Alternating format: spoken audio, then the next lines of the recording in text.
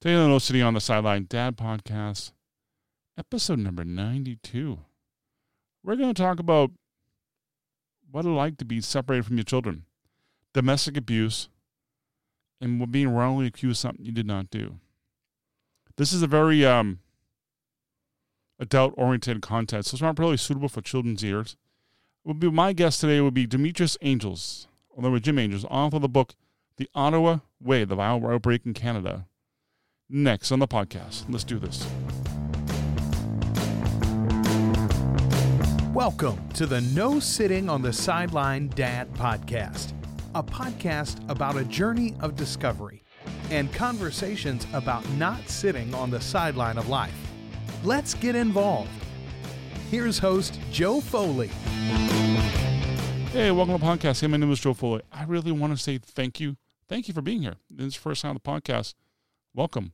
This is a podcast about a journey to discovery. What I mean is trying to figure out this stuff, man, one day at a time. And I really do appreciate you being here. I really do. Next up, my guest, Demetrius Angels. We're going to talk about his book today and some of the traumatic events in his life that changed his life and his family forever. We talk about some really hard topics.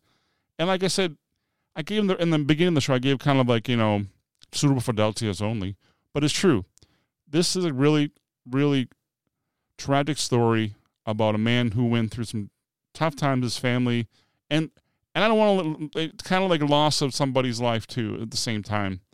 It's really tragic family. It's really a tragic family story about kind of like times you live in now. Demetrius shared a lot of interesting stories about what happened to him and what it was like being separated from his children, being wrongfully accused of something. It's a very, very interesting information and story Demetrius shares. So let's jump right in. Welcome to the podcast, Jim. Well, thank you. Thank you, Joseph. Like I said, my name is officially Demetrius Angelus, and I was named after my father's father. It's a tradition where you always name your first four kids after your grandparents, but everybody calls me Jim. Jim Angelus is fine. And so, I kept the tradition, and I named my two kids after my parents.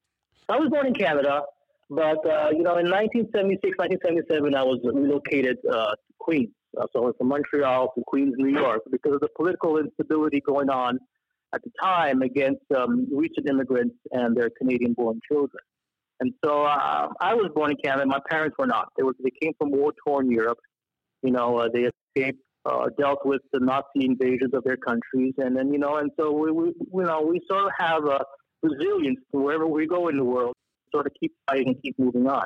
So in New York, I moved into the neighborhood of Mario Cuomo, and his son, the Cuomo family, actually went to school with his younger son, Chris, who's now on CNN. And the current governor of New York now is Andrew Cuomo. So middle class neighborhood. I went to school in Manhattan, high school, South Academy. And after that, my mom decided it was best to come back to Canada for higher education because it was more affordable. And also because I was born there, my education would be subsidized by the government. So I went and got, a bachelor's, two college diplomas, a bachelor's degree, and two master's degree in administration. So one in public administration with a minor in political science, and the other one in health administration with a minor in business, sociology, and psychology. And I quickly got recruited to work for the Canadian government up there in the public health department. And I have a couple of, books under my belt. One on emergency response, which sort of came out 3 months after 9/11. So it was very, very useful in terms of as a reference source, a referral source. And also another book which compares the healthcare systems in the United States, Canada, the UK, France, Sweden, and Australia. What a little bit more about your story. What happened in your struggle as a father? Well, as I was going to say, I wrote it. I wrote a book about my experience and how it affects me and my kids and my parents, and I called it The Ottawa Way, Viral Outbreak in Canada's Capital. Now, it's not a virus like we have virus now, but viral in the sense that it's the way people think. It's the way people think that causes others to suffer needlessly. In my case, I was wrongfully arrested and convicted for the murder of my wife and mother of my children, who I was divorcing at the time. We were going through difficulties she was having the affair, and then she didn't want to end the affair after I sort of brought her to, our priest to sort of find a solution. And she didn't want to, and she wasn't taking her relationship, her responsibilities as a mother, or her relationship with the kids as a mother seriously. But on this one particular day, she and her lover had came to try to kidnap our 3-year-old son and take his passport and leave the country. And my response was to call the police right away, who didn't take my response seriously, because here I am, sort of a man, asking help against, his wife. And even it didn't matter. It didn't matter that his, my wife was with somebody else. And so, I was left to deal with matters on my own because the police did not want to get involved. So I brought it to our priest, tried to find a resolution. She didn't want to work on the marriage or her responsibilities as a mother. And so she was left with no other choice but to go through a divorce, which I had initiated. And she didn't respond well to that. And then just things got very ugly because she didn't want to go to court to determine child custody or the division of assets. And so we're forced to live with each other because I couldn't get a restraining order on her. And she was being very aggressive to me, and then more importantly, to our daughter and our son. And so I'm forced to live with her until we go to court for the divorce, which was scheduled for July the 8th of 2008. How old was your kids at the time of this whole thing going on?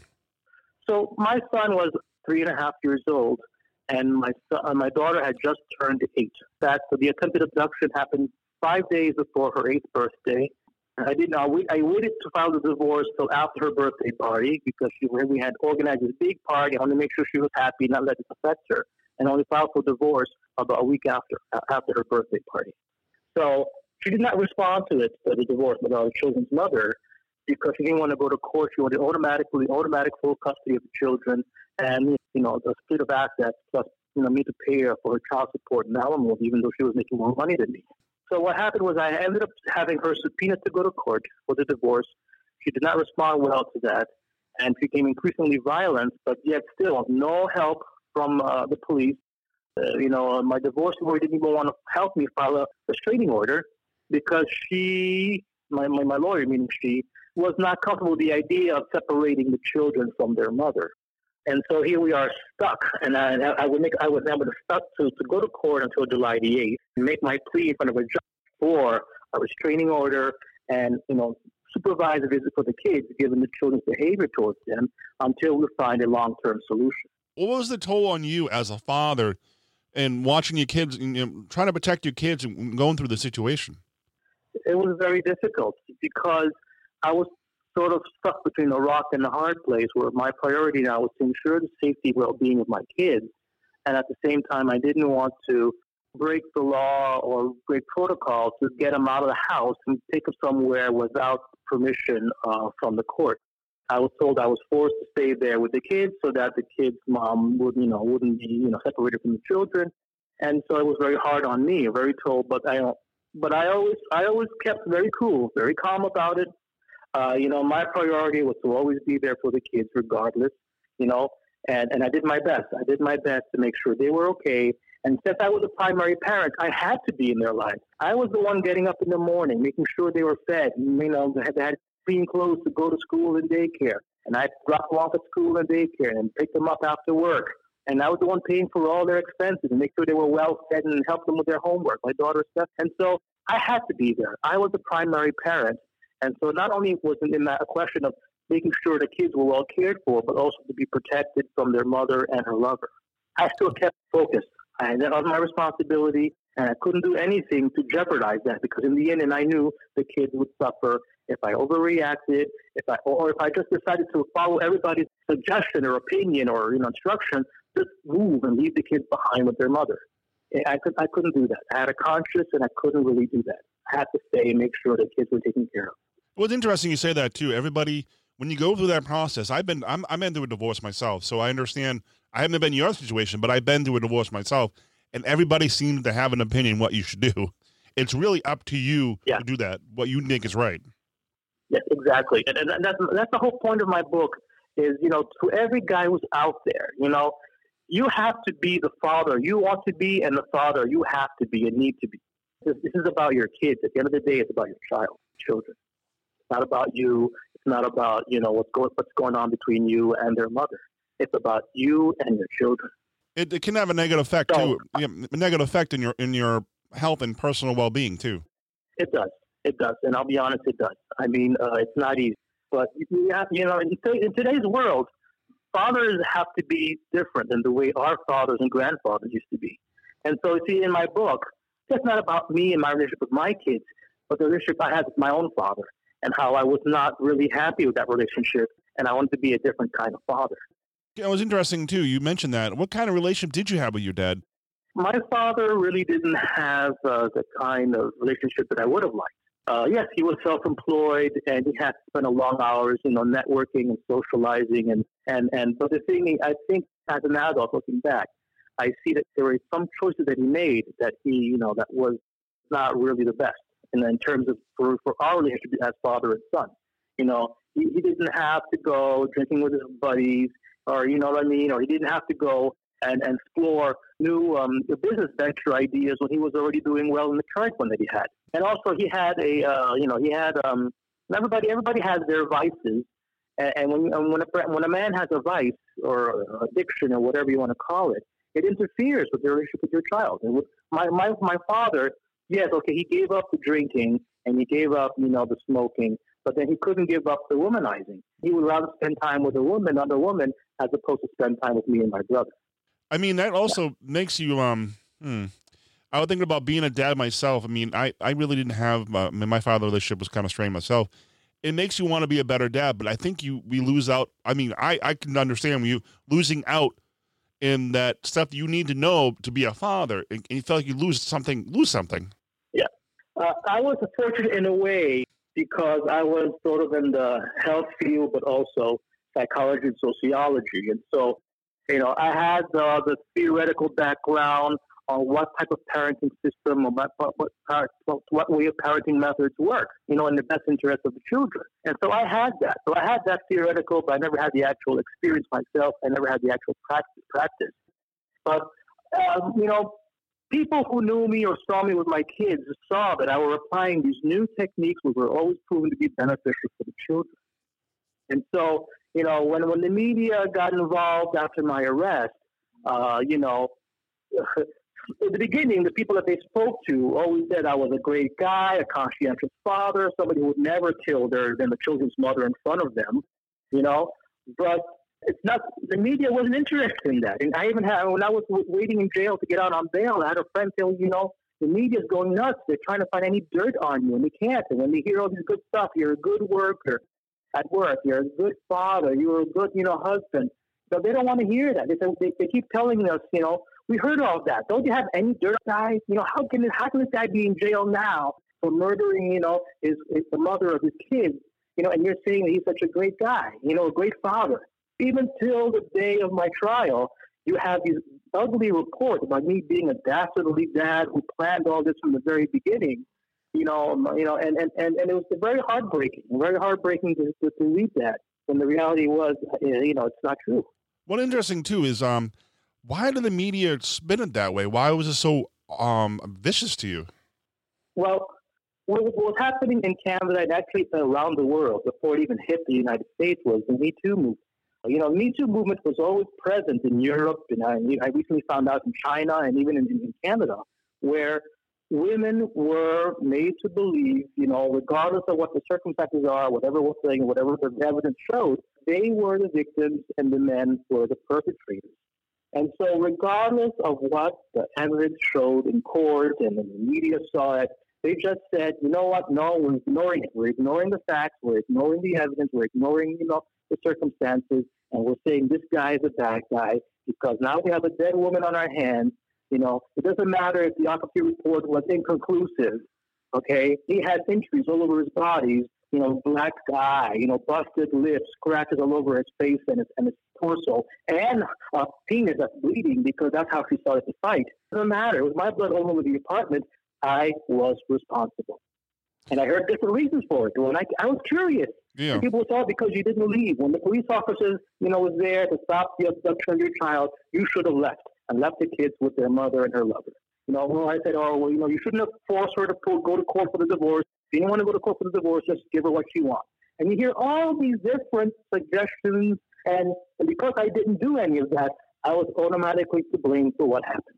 How did that make you feel, being blamed for that happening and going to jail? How did that on your mind and your body? Just how do you deal with it? Well, I was in constant disbelief. I mean, I was a shocking thing, one after the other. From the time from the time it took me, my lawyer, to finally convince me that I deserved to be released on bail, which took 8 months, was ridiculous. And then, the fact that the social workers were now not even waiting for the outcome of the trial to say that I was responsible, and they were going to grab my kids and start the process for putting them through divorce. And that instead of letting my family or members of my community, my Greek community, could get involved getting these kids, they rather put them with strangers in a small little town outside of the city. And it was like, oh my God, what's going on? So here I am, and then they sent me to trial, obviously, and then the prosecutor, I did my research on her, and it bothered me that she was also, in addition to being the prosecutor, she was also the co-chairperson of a very influential lobby group that goes to the government and demands laws, stricter laws on domestic violence against women.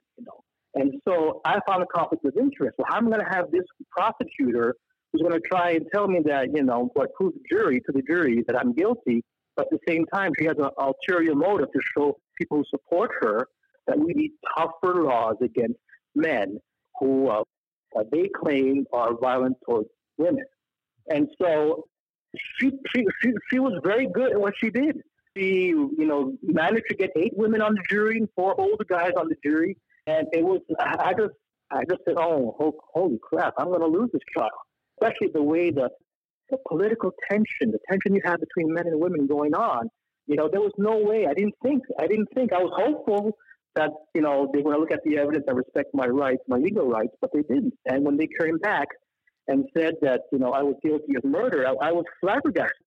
Because now here I am being sentenced to life in prison. I lost everything in my life, everything that was important to me. My kids, my freedom, my job with the government in the public health department, all of that was gone. Even my good name and reputation. And the media had a field day with that. So I'm always in constant disbelief. And so they finally sent me to the worst prison in Canada, which is pretty much the equivalent of Alcatraz. And now they just shut it down because they realized that the place was so bad in terms of the living conditions were so bad, the people that were there were so bad that they shut it down. And thankfully I got out of there because I wouldn't know where they would put me after they shut it down, because my lawyers were able to convince the Court of Appeal that I was not given a fair trial. And so I was ordered a retrial. But still, it was a very, very stressful time in my life because it was like money being thrown out the window for the first 3 years because nobody wanted to stand up for you. Nobody wanted to believe you. But you have to keep telling yourself, I got to move forward. I got to move forward for the sake of my kids. I want to show them that, I'm not the kind of guy they were told that I am. Or, that I killed their mother, when in reality she died of a rare heart condition, common among her age group and her ethnicity, that she died of a heart attack. Those don't automatically show up on the autopsy report. How does it make you feel when nobody listened to you, nobody cared to hear your side of the story, nobody wanted to pay attention to what you were saying? It was very, very hard on me, very stressful, and I couldn't find anyone to sympathize. And even my own parents were saying, look, we're in a lost battle here. Let's just make a plea deal with the prosecutor and move on with it. And I said, well, no, that's not right. If I'm not going to accept a plea deal for manslaughter when I didn't kill her. And what are my kids going to think? What is everybody going to think? When the reality is, and I know. My mother was a nurse. Saw the results. She knows I didn't do it. And yet they're telling me we're in a lost battle here because of the political situation. Just give up. I just couldn't do it. I just couldn't. And I was arguing with my father about it too, who felt it was wasted money to continue fighting. I said no. And when I told other people about, it doesn't matter who you say or how you say it, but the support wasn't there. The compassion wasn't there. And so, for example, I remember one woman telling me, well, now you know how my mother and grandmother felt back in the day when they were beaten up by their husbands and nobody believed them or nobody cared. And so it was more about what they went through in the past as opposed to what I'm going through in the present. And it was very discouraging, very heartbreaking. But, when I was sent to that prison, it killed me. It killed me. We were locked up for 24 hours a day. Here I am, okay, serial killers and serial rapists and child molesters, drug traffickers, organized mobsters, wife beaters and wife killers, real ones, honor killers and terrorists.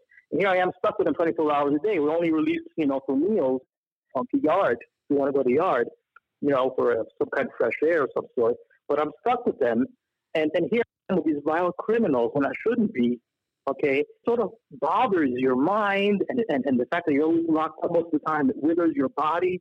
But when they told me that they're going to take my kids away and give them away as puppies, like similar to puppies to strangers, when we had my family there waiting for them, when we had members of my community waiting for them, that's when they killed me. They destroyed my soul. My soul was dead. But still, I had to find it within myself. So don't let them kill your soul. You have to keep fighting, prove that you're innocent, and try some way to get your kids back into your life. Well, interesting too. Being in prison, what kind of coping skills did you learn? Because you're there and you're trying to fight for your freedom and your innocence, but that'll take a toll on your mind. And how did you cope with it? Any learning new skills you learned? You learn when to keep your mouth shut and when not to. Basically, when you see things happening, you don't report it.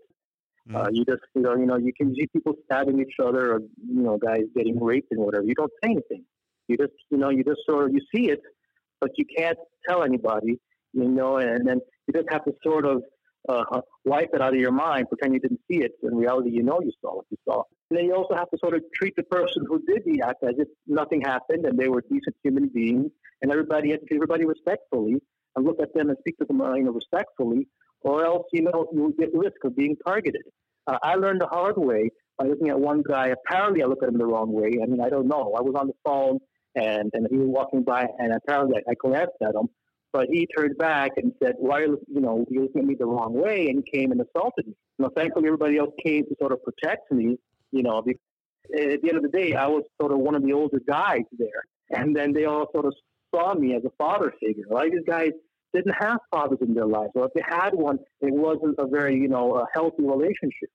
And so here I'm treating everybody respectfully, and I was one of the most educated guys there. So people always come to me with their problems, and I would answer them as truthfully. So I developed a relationship of being a respectful, older kind of guy. A lot of people thought that I didn't belong there, and they were some of them were rooting for me, and some would say, just make a deal so you can get out of here, so you don't have to spend the rest of your time in jail.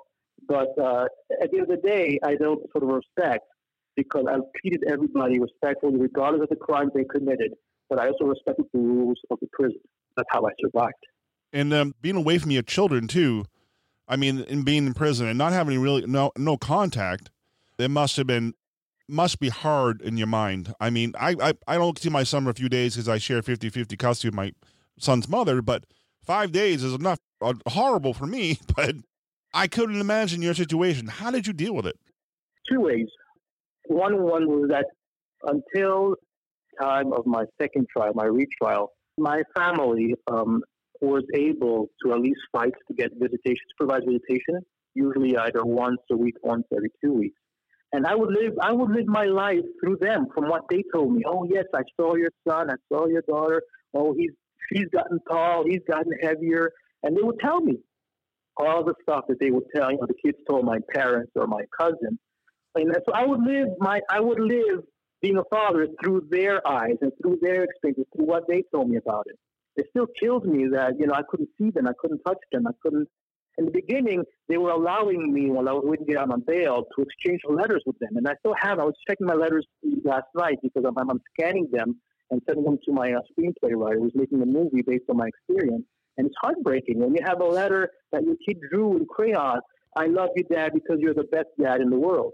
So at least I had that when I was waiting out to get out on bail. But when I got out on bail, the conditions were no contact whatsoever with your kids because they are now, primary witnesses to the murder of, their mother.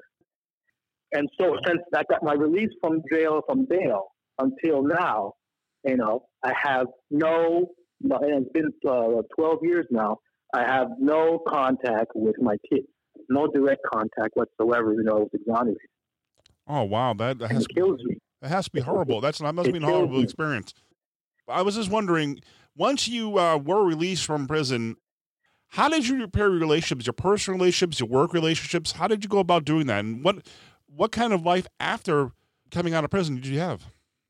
My story was shared all over the media, and it wasn't only in Canada, but the U.S. I mean, I had friends in New York who said it made the New York Times. And so through the media, my name was cleared, that I was acquitted.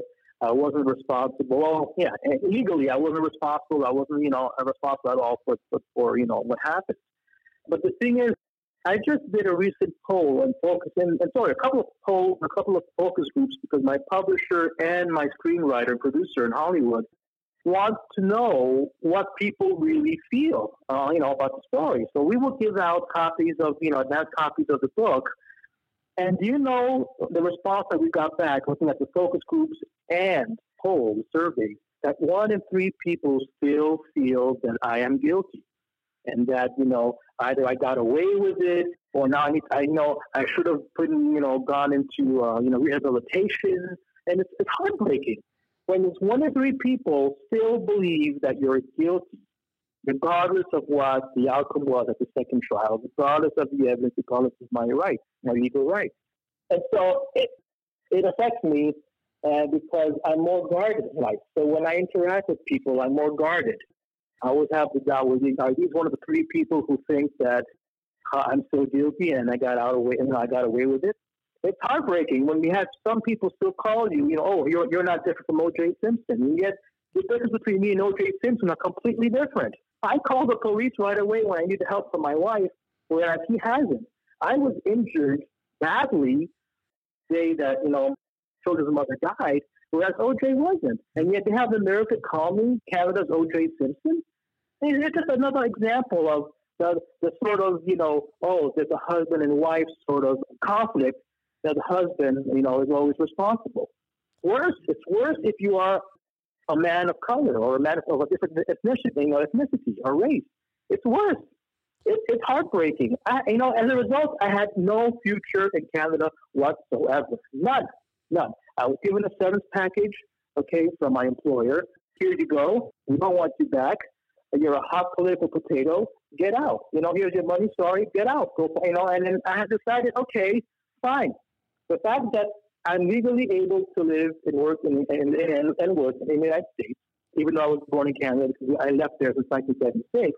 I said, fine, I'm going to take my money and invest it somewhere in America. I'm going to go back to my home state of New York and then, start working for myself. What I did, I started my own business where I purchased historic homes, renovated, restore them, rent them out for a bit, and then sell them. And that's how I make my living now.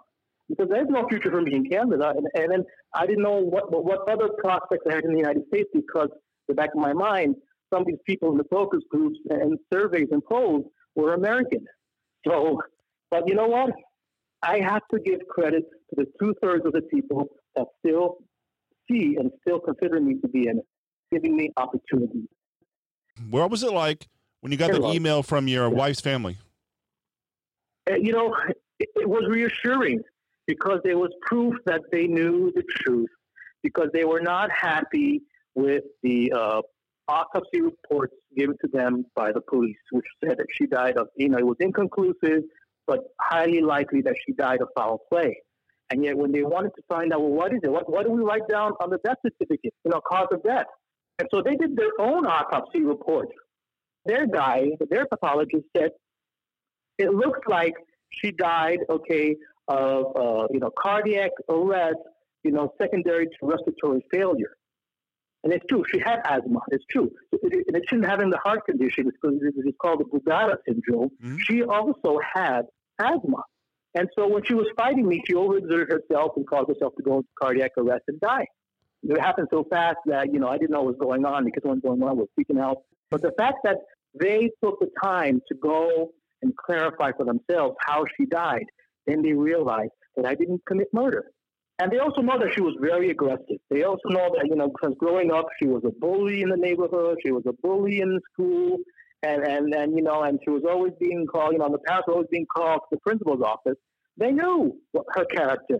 And so here they are trying to tell the police Don't make this guy go through this. Don't prosecute him. Don't, to go get him to go into trial or anything. And they didn't listen. The police and the prosecutor didn't listen. And still, on their causes, on the pathology report here, on the death certificate here, they left it blank. When it's the cause of death, it's blank. They didn't even fill it out. They waited for my family to cremate the body, so now there's no further evidence that they can't do another autopsy report. They can't. The body's cremated. But the family knew. And not only that, they want to come and apologize to me, but the prosecutor and police said no. There's been no contact order between, Jim and, the family, your in-laws, And so I didn't even get this apology letter for 1 year after they sent it. And I had to fight. I had to fight in court with my lawyer to have access to all the records. And all of a sudden, I see this printout of an email that was sent to the social workers and the police officer, the investigative police officer, that they wanted to come and apologize to me in person and tell me, with their blessing, give me their blessing to have custody of the children, because they knew I was very close to them. The kids loved me more. They bothered with me more because the children's mother was not part of their life, not as much as she should have been. And the small amount of time that she was very aggressive and abusive towards me. For the family to come forward and tell me, I'm sorry, I want to apologize, and I want you to have the kids because that's in the best interest of the kids. But that was reassurance. And that was one of the things that made me want to fight forward, move forward to this thing. But it was very frustrating because the prosecutor and the police and everybody else didn't want that to happen.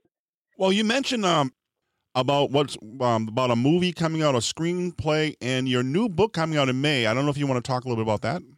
I'll start with the movie first because I just spoke to my screenplay writer in Los Angeles, and there's so many ways you can sort of, take the angle of the movie, right? Because the book is very thick. It's about a little over 600 pages.